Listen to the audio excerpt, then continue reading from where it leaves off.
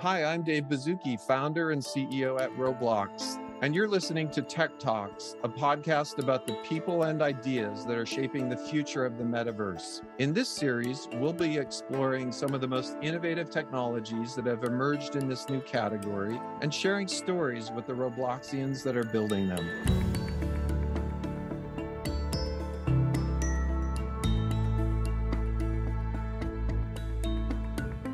Today, I'm joined once again by Arseny Kapulkin, Technical Fellow at Roblox, to kick off our second season of the Tech Talks podcast. We're going to be talking about Luau, the programming language that powers the Roblox engine, and the ways in which we've evolved it to make it more performant and even better to use. Let's get started. Hey, Arseny, welcome. Thanks for coming back on the podcast. Thanks for having me for what is, I think, the third time now.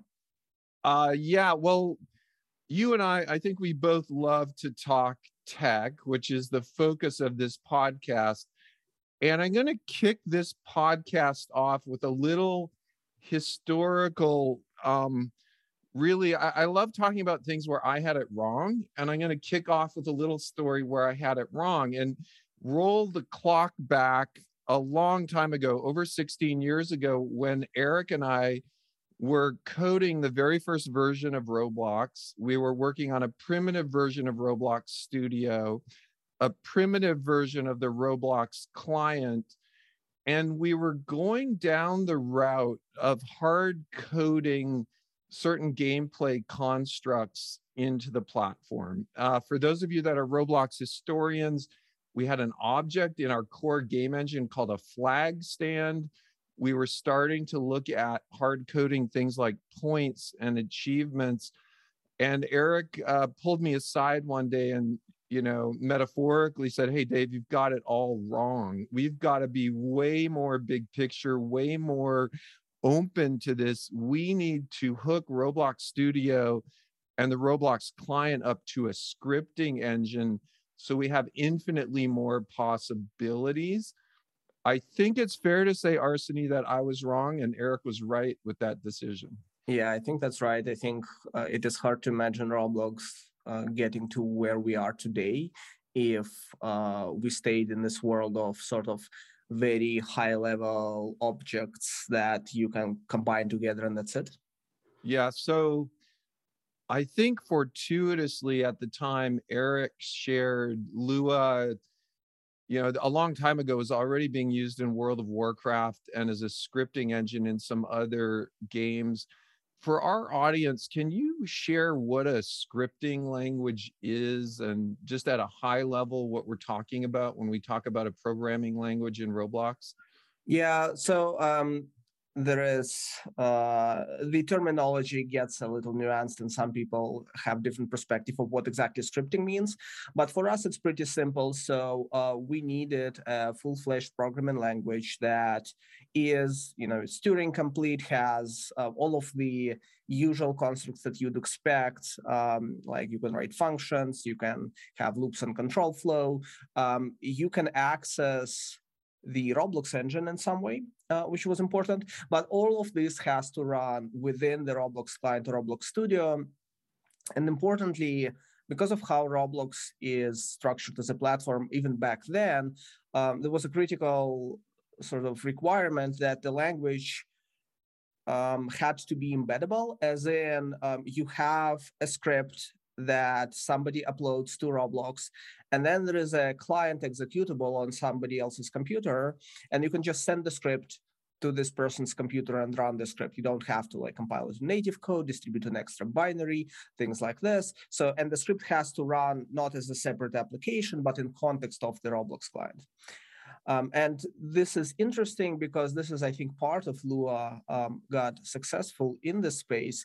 It is probably the most popular embedded or embeddable scripting language. There's a lot of languages scripting languages that are used elsewhere, like Python, Perl back in the day, some other more modern ones. But a lot of these are more standalone and less embedded. You would use them if you write the whole program with them, not instead of just using them to extend sort of your application. So yeah, Lua was popular in game development back then. It's kind of interesting. I was looking at some very old historical chat logs, and I actually got involved with Lua around 2006, which was way before I joined Roblox, but it's the same timeline that we are talking about. That's really cool. And this ability to be lightweight and embeddable, and we use Lua throughout our stack. 3D objects have code embedded in them, models have code embedded in them, 3D experiences have code in them.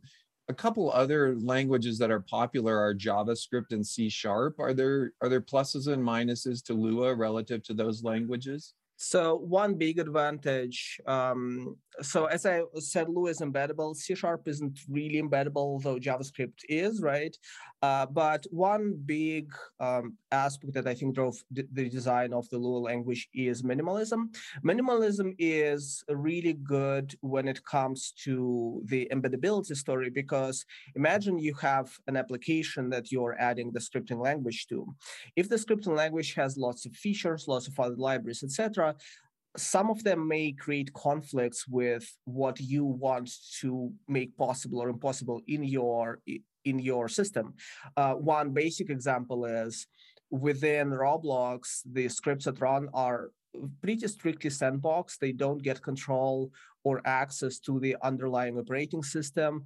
There is limited operations that you can do, and not all languages are happy with this. Like, you don't get access to the file system. You don't get access. If you don't get access to the file system, how do you interact? How do you set up interaction between two scripts? Because often the paradigm is, oh, I'm going to require like a module from this file path, but that doesn't really work. So, but Lua is very minimal, which kind of means that you get to build a lot of this APIs and things like this on top of the language, and Lua makes it very easy to do so. It almost requires you to do this. Like, without this, the language is a little less interesting because you don't have access to a lot of stuff, right? So I think this was the big reason why Lua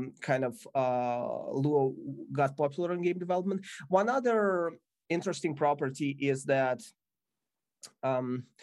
it's pretty performant. We will talk about performance in the future, but even back then, Lua was one of the fastest scripting languages at the time, one of the fastest interpreted languages at the time. JavaScript obviously evolved a lot since then, although in 2006, Java, I don't think, was a very interesting sort of a competitor for this space. C# is problematic from this perspective because the C# performance story is all around JIT and native compilation and things like this, which is perfectly fine for the domains that C# really excels at. Maybe you do a server-side backend, or maybe you build an executable and distribute it to the client. But in this embedded space, you really want interpreted performance to be really good. So this is part of this. Lua has a bunch of things that it kind of so happened. I think partly through coincidence, partly through the fact that the game development community got involved with Lua pretty early on, even before the timeline that we are talking about, and kind of pushed it a little bit to satisfy some of the use cases better. So garbage collection in Lua tends to be a little bit different and a little bit better for the game use case, for the interactive applications use case. So there is a few things like this, but I think the biggest reason I think why we stuck with Lua is it has this balance between being simple, minimal, and easy to build on, but at the same time, it's not too simple. It's not a toy language. It's I think we have proven that you can write very complex programs. On top of this, our internal code base is around 1 million lines of code now, as in we have a lot of code that we write in this language that powers our app, powers Studio, and a few in-game elements. So clearly, you can write very complex programs with that. There was a magical time when we first connected Roblox, the studio and client, to Lua.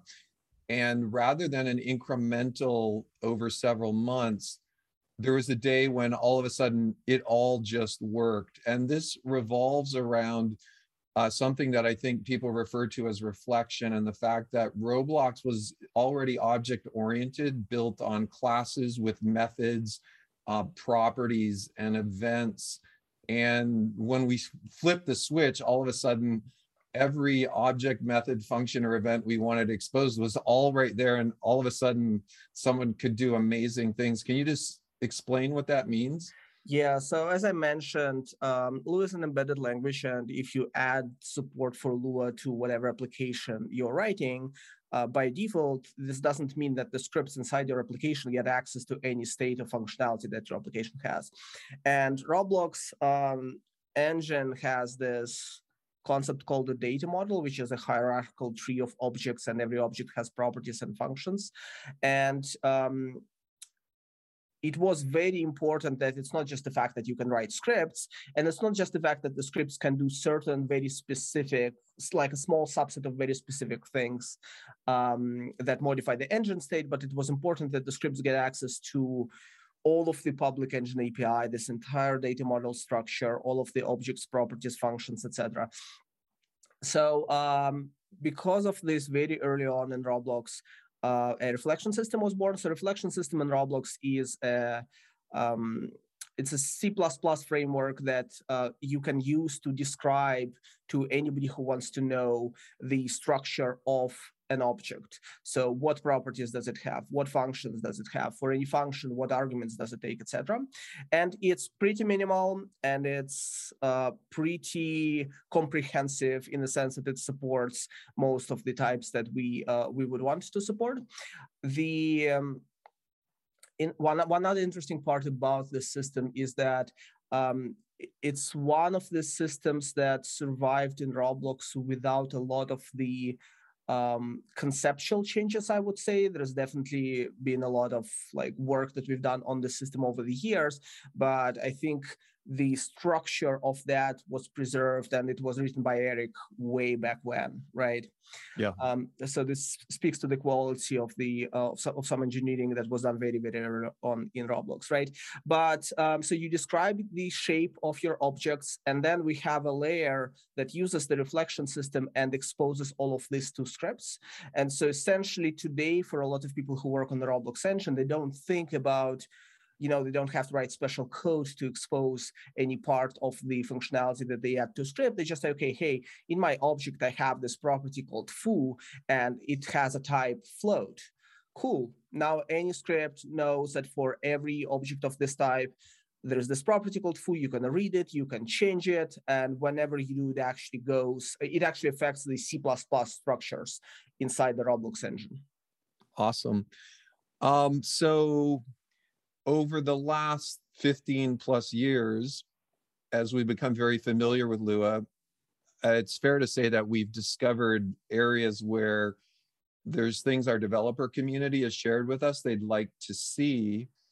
And this leads into the amazing work our team has done on tweaking, improving, adding to this. Can you share some of the requests we've had from our developer community or we've seen inside, and then how we've responded and what additions we've made to the stack? Mm-hmm. So I think broadly, if you think about the history of Lua at Roblox, for the first, I would say maybe 10 years or so, we were treating this strictly as an off-the-shelf programming language that somebody has created. It has some design thought and implementation behind it that other people have put into this. And we are just a consumer of the language. Like, obviously, we are a big platform. Obviously, our users interact a lot with this, but we just use the language as it is. Over time, the more we started more heavily relying on this language for our internal code, and also the larger the community grows, the more people come to the platform, a few patterns emerged. One running theme was performance. I said Lua is pretty fast, but there is always a question, how far can you push the performance? And for a lot of features at Roblox, and scripting language broadly is such a feature for sure, there's a significant amplification effect. If you are working on a single game or on a single application outside of the gaming space, is it worth spending some time to make it 3% faster? Who knows? Maybe users will see it, maybe not. It's not clear. But for us, there's a big amplification factor. When we make anything X% faster, so many things on Roblox get faster because of this. And it's especially true for when we're talking about the scripting language. It's the experiences that developers create, it's our own application, it's plugins within our editor, Roblox Studio. There's just a lot of impact. And we looked at this and we asked the question, what is really our performance deficit to what we can make happen without compromising some of the important properties of the platform, like embeddability, et cetera, et cetera. And the answer was not a few percent. The answer was like several times.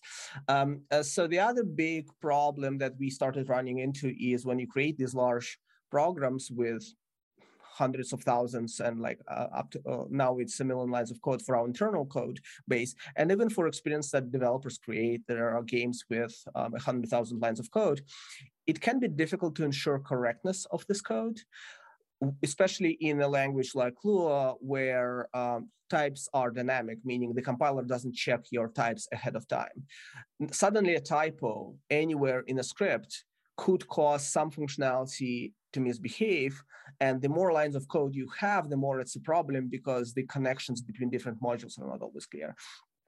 And there were also a lot of quality of life things that we thought, hey, maybe we can improve on. There was a lot of tooling that we thought we could make if we had a richer sort of language implementation around this. And so this marks a big transition. We've talked in this podcast through now about Lua.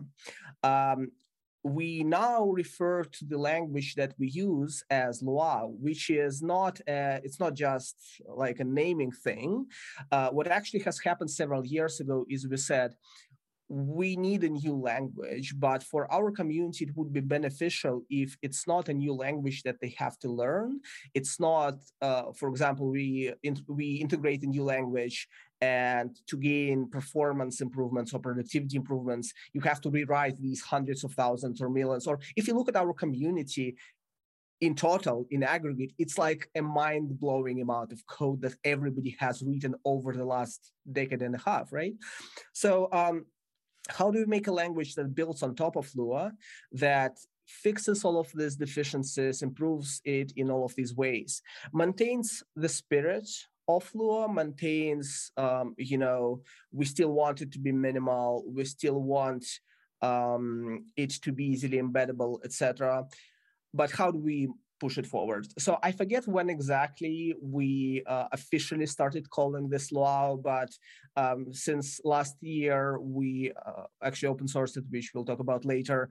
At this point, the name is very official, right? Because it's like a language that people can integrate now. So yeah, performance, type safety, some ergonomics, and richer tooling were the running stories that made us kind of go there. So there was, let's dive in on perf and typing. This was maybe one of the funnest days I ever had at Roblox, in that, Arseny, you and the team were working on a high performance new interpreter. And it was weeks and weeks where we were doing little tests. Is it 100% compatible? Is it 100% compatible? We got to 99.9%. We ran some tests and we said, okay, we think we're 100% compatible. We threw a switch. No one within the Roblox community knew we were throwing the switch, but every single place, every single experience running code on our servers immediately got some percent faster. Those are such fun things, because I think it contributed heavily to the growth of the platform when everything got faster at the same time. Do you remember any anecdotes about that process? Yeah, that's exactly right. A couple of things to know around this. So this was hard, right? We have this scripting engine that we rely on, that every game relies on. There's so much code that we know nothing about. It's not just a case of we have, at this point, maybe 500,000 lines of code that we have written. If they change behavior, we can change the code to adapt to the new behavior. But there's so much code that the community has created. There's so many odd things that you could do in any programming language where no matter how few features you have, you combine all of them in sort of one code base, and how does this all interact? So this was definitely risky. The other the thing to note there is, so we tried to make this as incremental as possible. For example, when we rolled out the first version, we rewrote two components. We rewrote the bytecode compiler, which takes the source code and produces bytecode that we can then interpret, and we rewrote the interpreter itself. But we couldn't we wanted to minimize. This was like the minimum amount of work that we could do in one shot. For example, we didn't touch the garbage collection, although since then we have substantially rewritten the garbage collector as well, just after the first initial step. We haven't touched in this first phase a lot of the libraries and data structures around the runtime, although again, since then, a lot of work has been done on this. But yeah, this was a big thing. We developed it internally first as like a proof of concept, because there was this question, can we actually get much more performant? The answer was actually yes. We could get substantially more performant. On our benchmarks, this was several times faster than kind of the code that we started with, right? So, okay, the next step is as many corner cases as we can find ahead of time, we should. So we ran this on our internal code. We ran this on tests that Lua comes with. We built a fuzzing framework which synthesizes random scripts and then feeds them into the compiler, and then even tries to run them. And then, you can't easily check on something like this. It's harder to check if the behavior is the same, but at least we check, can you crash the system, etc. So we did a lot of this, and then we said, okay, we think this is pretty ready. And then we tried sort of running this, I think, in studio and then in live games, and there were a few bugs, and we had to fix a few bugs. The scary part about this is all of this is live, as in the Roblox platform, every day millions of people participate in experiences, use Studio to build. And we are doing all of this work, and it's really scary because this work could break the entirety of Roblox. But eventually, we had to do a couple of iterations, and then we thought it's ready, and then we flipped the switch. And yeah, I think the beauty is people generally didn't notice because the behavior is the same, but the performance is better. And this was the first big step, but since then we've done a lot more work on performance, etc. Once you replace the underlying system, the new system, you can iterate from that. So like this big step is really scary. Subsequent steps are much less scary because they can be much smaller. But yeah, this was definitely a lot of fun. Yeah, it was so fun to me. And as expected, even though the user community and developer community might not explicitly know, we can see those numbers reflected in growth. And we always believe perf influences growth. So Arseny, you drove an initiative at Roblox as we built all of this out to open source our internal Luau extension to Lua. Can you talk a bit about why we did that? And also, what have you seen since we've done that from the community? Yeah, so a couple of things on this. I mean, one is, so our platform was built in Lua, and Lua is open source, right? Has always been. And I think in some sense, we just felt it was fair to the world at large, to everyone, both inside Roblox and Roblox and outside of Roblox, to get access to the great work that we are doing. Because if Lua didn't exist, it's not clear what path Roblox would take, right? If in general open source scripting languages didn't exist as a thing, would we even go down this path? How long time would it take us, etc.? So I think we felt that we owe the world something, right? And while we didn't have significant changes to Lua, it didn't matter as much, but now we have this big initiative where we're making the language much, much better. So it felt like the world kind of should use it as well. The other thing about this is we just genuinely felt that what we are doing is better than Lua, but it fits the same niche in a sense. And so to the extent possible, I think if somebody has a question today, I'm starting a new startup that has this scripting component to it, and what language should I go? Well, maybe it should be the language that we are building, because we are not trying to create something that only works for Roblox use case. We are trying to create something that is general but fills the same niche of embeddable scripting languages, great performance, but also scales up to larger programs, more complex things. So I think this was some of the motivation. The other one is also our community is very there's a lot of people in the community who have who are studying in a CS program, who want to tinker with technology. They come to Roblox because it's this rich environment where they can program and have fun. And some of them want to kind of peek under the covers. And there's always this complex question like what technology is proprietary, what technology isn't. But with this, we felt that our community will also benefit from having a very deep understanding of how all of this works under the hood, but B, being able to participate in the process. Because once we open sourced the language, there's a few things that start happening. Some people started using it outside of Roblox, which is great. B, some people from the development community on Roblox started contributing, small fixes, some improvements, things like that.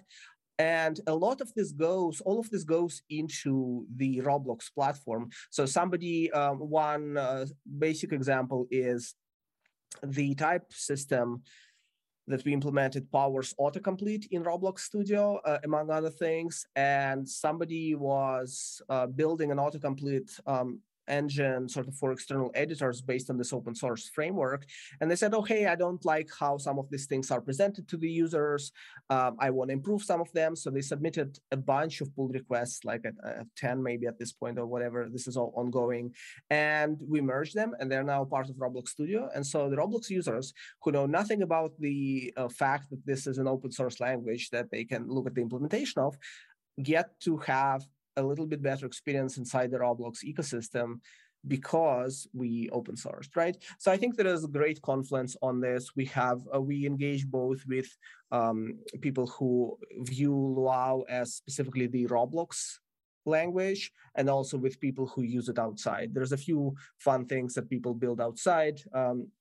I was just looking today at some sort of generative modeler where you assemble a complex set of nodes where every node produces like a 3D object, a set of 3D objects, and you connect all them. And all of this is like outside of Roblox, but it uses Luau as a scripting language, which is super cool. Hey, just while we're on the one quick topic, and then we're going to jump to the future. Philosophically, as you work with the open source community and we expand typing in Luau and the expansion of the language, do you have a philosophy around whether a raw Lua script should always run in Luau, right, or over time will those bifurcate? This is actually super important. So part of the challenge with Lua as a language is that the current release of Lua is 5.4. When Roblox started in 2005, 2006, the current release was 5.1. And actually, if you look at the use of Lua today, there's fragmentation in this question of which version of the language are you using, because each subsequent version of the language introduced breaking changes. And because of this, there is many large programs, and Roblox was one of them for many years, right? That just run on 5.1 because you can't upgrade to 5.2 because it breaks some things and you can't break things. And it's interesting that Roblox always had this philosophy of extreme backwards compatibility. There is, Dave, I know there is places that you have built on Roblox that you can actually go today if you can find them, and you can play them and they work. And it's amazing because it's like 20, 2006, 2007, something like this, right? And this is what we want. And especially this is what we want for the code that people write in the platform. And so to the extent possible, we try to make sure that we are backwards compatible with our entire past, which includes Lua 5.1, right? So this is something we pay a lot of attention to. There is sometimes corner cases. There is this small difference between perfect provable compatibility that can get in the way of innovation, as in it's impossible to write any program that changes its behavior, because there is this thing called Hiram's law, which is essentially saying any behavior in your system, whether you document it or specify it or not, given sufficient number of users of your system, people will start treating it as a contract that you provide them, which then means you can't change anything in your system because any change that you have is user impacting and backwards compat breaking. So it is this. So we try, like there is occasional cases where we know we can slightly change behavior and we know it doesn't actually break compatibility, but this is very, very rare. So yeah, all of the language extensions and things like this, we've explicitly done them in a way that you can take a program you've written 15 years ago in Lua and it'll still work. And this is really, really important for us as the compat story. Yeah, now that I think about it, we probably get that for free, right? Because we have so much legacy 5.1 Lua scripts out there. Exactly. Like there's no way not to be. Exactly. We can't. And this is actually interesting because we've talked in the past about, for example, okay, hey, so we can't technically break backwards compatibility, but maybe we can tell people that they flag their new code with some version attribute. And we try to not do things like this either, because there is a lot of other stuff that, so imagine you have written a tutorial 7 years ago that teaches somebody how to program in Lua on Roblox. Somebody goes to this tutorial today, copies a little bit of code, like 10 lines, pastes them in their program. Ideally, they wouldn't need to know that we have done a lot of innovation over the years. It would work, right? And so, yeah, to the extent possible, we try to make sure that everything is backwards compatible without any extra like annotation, that features are additive. And in that spirit, minimalism of original Lua that we try to preserve helps a lot. It's very, very, very difficult to build on top of a very complex foundation. It's much, much easier to build on top of a much simpler foundation, because you have fewer features that have complex, unpredictable interactions, and you introduce a new feature and suddenly things break because you didn't anticipate some of that. So I'd say Lua, we were really fortunate in that any other language, we talked about JavaScript, we talked about C#, I think probably any other language that was reasonably mainstream at the time would have been much harder to innovate from. That's cool. Well, Arseny and I were talking. I pulled one of many, many Lua language tutorial and understanding books off my shelf. I read that it's a 2017 book. I'm flashing it at Arseny, and now I have a fair amount of confidence that this book is still 100% valid and everything inside of it I could use given our backwards compatibility. Absolutely. Yeah. Best practices sometimes change, right? So I think this is natural that maybe in a year somebody writes this book and they recommend that you write the code in a slightly different way, but all of the advice that you have learned before, you should be able to still apply and it should still work fine. Okay, hey, let's turn our focus to the future, and we'll go in two clusters. One would be the future of the language itself and our vision on Luau, and then I'll go lightning round after the language one with how we take this raw material language inside Roblox and how we might use it as a consumer. But let's start with the language itself. Any directions you see Luau expanding to? Mm-hmm. So I think a lot of the, we are trying to be very minimal. And so I think a lot of the directions that we are going into are probably can be easily seen from kind of where we have gone to so far. So the type system, it grows much more robust. We are working a lot on that. And I think it's going to be much easier to use that system in the future even though the sort of the syntax and a lot of the external facing attributes won't change much. It's like better error messaging, more correct type inference, things like that. Performance is going to improve. So I think a lot of these things, one difference maybe in philosophy that we have with some other languages is for any given user-facing property, like here's a new feature that is user visible, you can ask how deep is the amount of work that has been done behind the scenes. And in some cases, you see that the amount of work behind every feature is relatively small, as in you have many features and not a whole lot has been spent on perfecting the internals. For us, the ratio is way off the chart in the other direction. Like we'd rather have one new syntactic element that we introduce in a given year, but then have a whole lot of internal improvements that just make everything better for everyone without sort of introducing new syntax, then flip the other way. So I think a lot of that. There's a few specific features that kind of I'm looking forward to. One big thing is, and again, we are trying to find the balance around a lot of this stuff.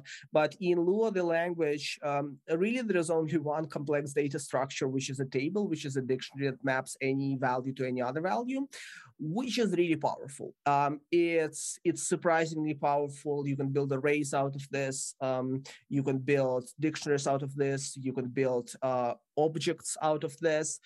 But we are seeing some limitations with how it interacts with type checking, with how it interacts with some performance questions. And so one thing that I'm looking forward to is we are starting to look into, if you were to have the new sort of data type inside your scripts, which allowed you to describe the object structure, similar to how we do with reflection, like my object has a more rigid structure, it has these properties, it has these values.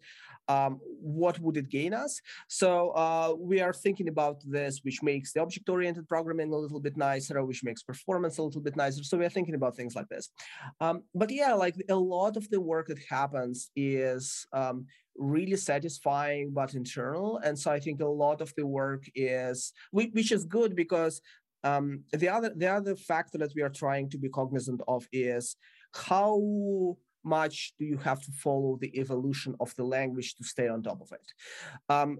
Languages that develop very quickly in terms of the user-facing features can be daunting because you know that whatever book you have read today, a book tomorrow will obsolete a lot of the stuff that you have learned, and it can be challenging to constantly try to keep up with this, which sounds okay if your old code still works, but maybe you're working with somebody else, and they have read the book from this year on the language, and you haven't, and now they're using these new constructs that you're trying to use that you don't understand, and like it's difficult.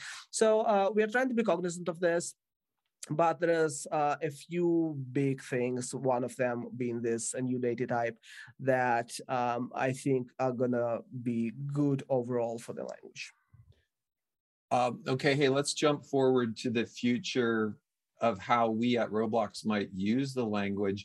Before we do that, Arseny, I'm going to try to recall all the different areas we use Luau, and then I'm going to ask you to tell me if I'm missing anything. In-game scripting, scripts embedded in 3D objects, so objects can carry behaviors with them. Tools inside Roblox Studio that have intelligence. Ultimately, tools inside Studio that connect to the cloud and use that as an interface. Are those the big areas, or am I missing something? Yeah, I think they're the big areas. The only one other category is the internals of the Roblox app.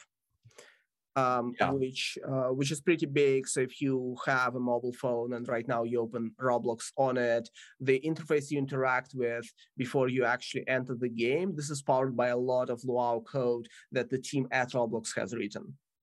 Yeah, and that's actually a radically critical dog fooding example, in that for all of you, either on any of the Roblox apps, you're actually consuming a bundled collection of Roblox Luau that is using the exact same interfaces UI toolkit that we use inside of the Roblox engine.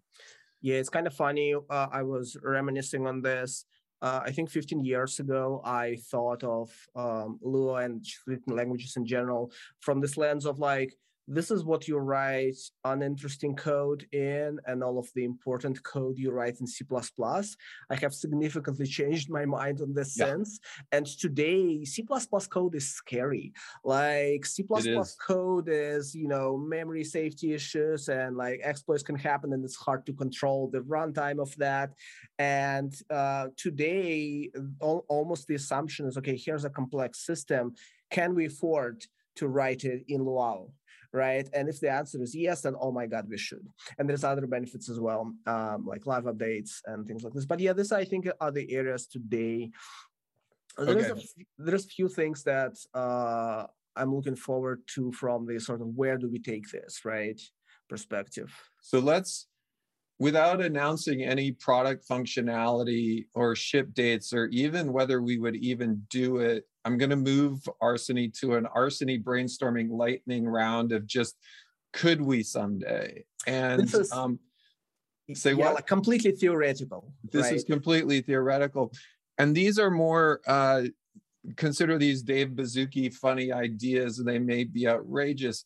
So number one, we've introduced a new material system on Roblox where we're starting to create cross-platform materials that define a much more physically based type of constructing objects. And these materials run on all devices, PC, Mac, iOS, Android, you name it.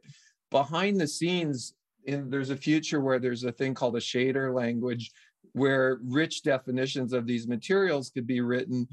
But there's a wide range of shader languages, from my understanding, on Vulkan, Bare Metal, GL, DirectX.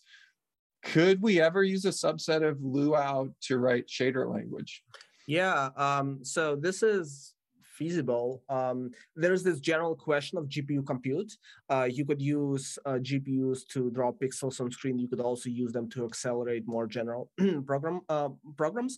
But yeah, there's not like this is theoretically possible. There's a lot of fun questions. Some of them revolve around the language. Some of them revolve around this notion that, again, to Roblox is very key, of automatic degradation. When we talk about a program that is written and runs on Roblox, we assume the programmer has specified the exact behavior that has to happen, and we can't easily deviate from this. When we talk about simulation and rendering at Roblox, there's always this notion that we've talked about before of, can we spend 10x less compute on this problem and give you worse looking results, right? And so how do you automatically extract this notion, or not automatically necessarily, but how do you help the developer annotate the code maybe to say, oh, maybe this thing is, if you can drop this computation, drop it first, right? So I think these are the interesting questions around this. But yeah, I mean, fundamentally, this seems like a solvable problem. Here's another theoretical one, which is, right now we write Luau script within objects or within individual instances.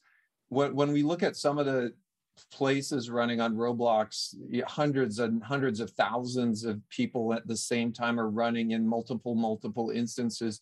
So one could imagine trying to write serverless Lambda cloud functions that could run independent of any individual place, but do meta things that could run across all places. Would Luau be a language for such a thing?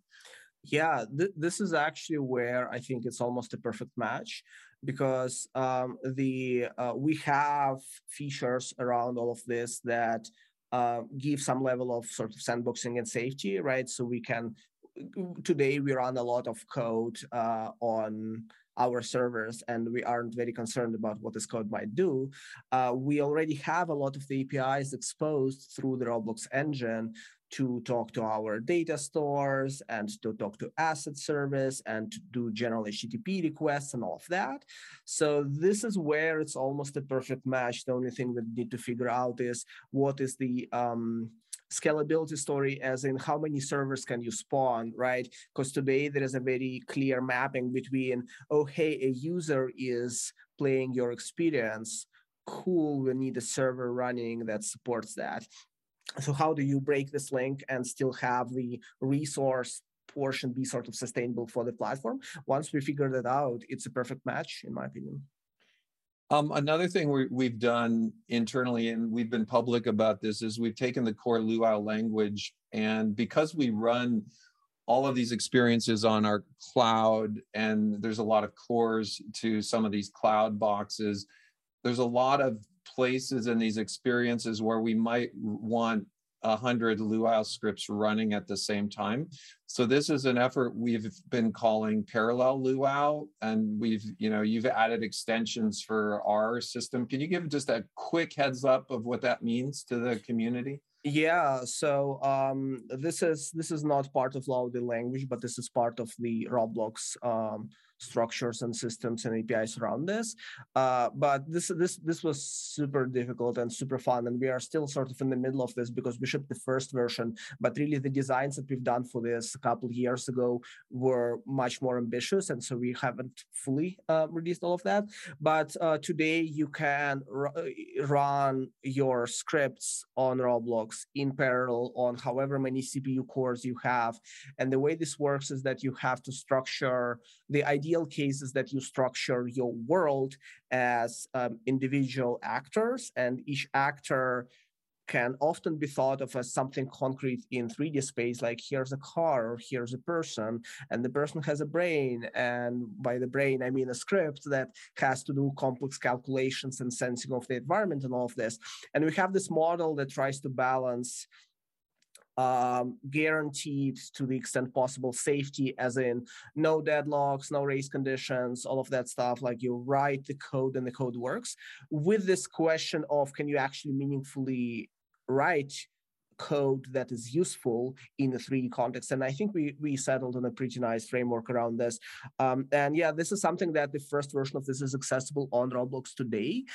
There's a lot of evolution of this that we hope to go through, making it better, making the larger number of use cases possible, optimizing everything under the sun that sort of underlies the system, things like that. So yeah, there's a lot of opportunity there as well.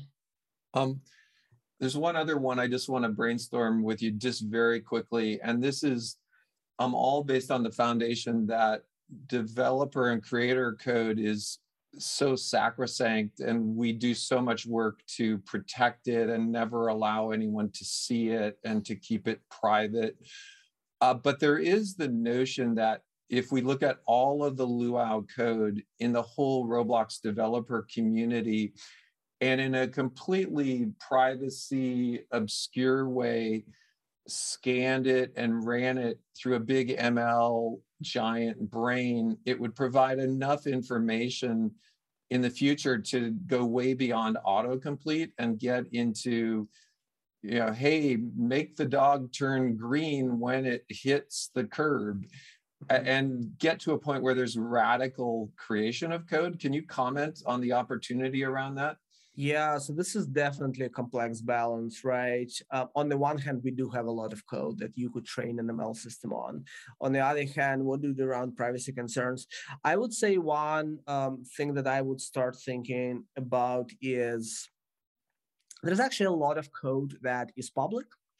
And I think and it is less data, but it is not fully clear if it's like a huge deal in context of this problem, because yes, it's less data, but a lot of the common actions that you want to do are similar game to game. In some sense, training a model on some tutorial examples could actually train a better quality output, because you're not using like random game specific code that happens to only work in the context of this game. You're using something that a human audited to not just work in context, but be like a good educational material, right? So yeah, I would start by asking, we have a lot of code that we have written internally that we would not have a lot of privacy concerns about. We can vet some of this. There's a lot of open source code. There's a lot of tutorial content, like, can we do something about this?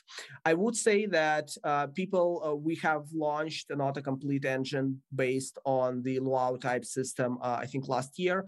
We had super positive response from this. Lots of people are saying it's like works really well. It automatically recognizes a lot of intricate things in your game structure, things like this. So I'm in general, the quality of our autocomplete engine is like very high, I think, at this point. But you are right, it is autocomplete. It is not, let me write some code for you, right? Which is where this becomes interesting. But yeah, I would be super thoughtful about the privacy implications. I think the last thing we want to do is just blindly train this on all of the code and then just give the access to the model output to anyone. Great. Arseny, this has been super informative. I want to, last time I think we talked, and the time before, I pinged you a little on career advice. So this time I'm going to zero in on one question that there's really no right answer to or wrong answer to. And I think if we scanned all the graduation speeches of famous people at universities, we'll find about half of those speeches say, do what you're passionate about, and a subset say, do what you're good at. And do you have, I know I'm putting you on your spot, do you have an opinion on which one of those you'd recommend to people? Yeah, so I think what worked well for me is find a very broad area that you're generally good at, and then find a subset in this area that you're passionate about, and that's like a perfect match. But in general, I would say, I feel like, to me, if you just lack passion on a given subject, it's going to be very difficult for you to be truly good at it, because, everything evolves, and maybe you have studied something in the past and you have accumulated a lot of sort of knowledge about this, but are you keeping up with the advancement in this area? If you're not passionate about this, it can be difficult to find time or just like get motivation for doing this. Are you thinking about out-of-the-box idea in this field? Again, unless you're passionate about this, it's unlikely. So I would say definitely start with something that you're passionate about, but maybe find either a subset of this that you're good at, or maybe find an intersection between this, or maybe you can get good at things that you're not good at. Humans are good at sort of learning, right? So I'd say definitely try to be good at this, but I don't think that this should be a prerequisite. I think passion is more of a prerequisite. Arseny, as always, your answers are very thoughtful and nuanced, and I think our community appreciates it. And I would highlight that during the last 45 minutes or so, I learned a few things, and I think there's many more areas we could go just as deep in. So I really want to thank you for joining us, Arseny. That was awesome. Thank you. Okay, hey, that's all for this episode of Tech Talks. Thank you for listening. To learn more about careers at Roblox, visit roblox.com/careers. I'm Dave Baszucki. See you again next time.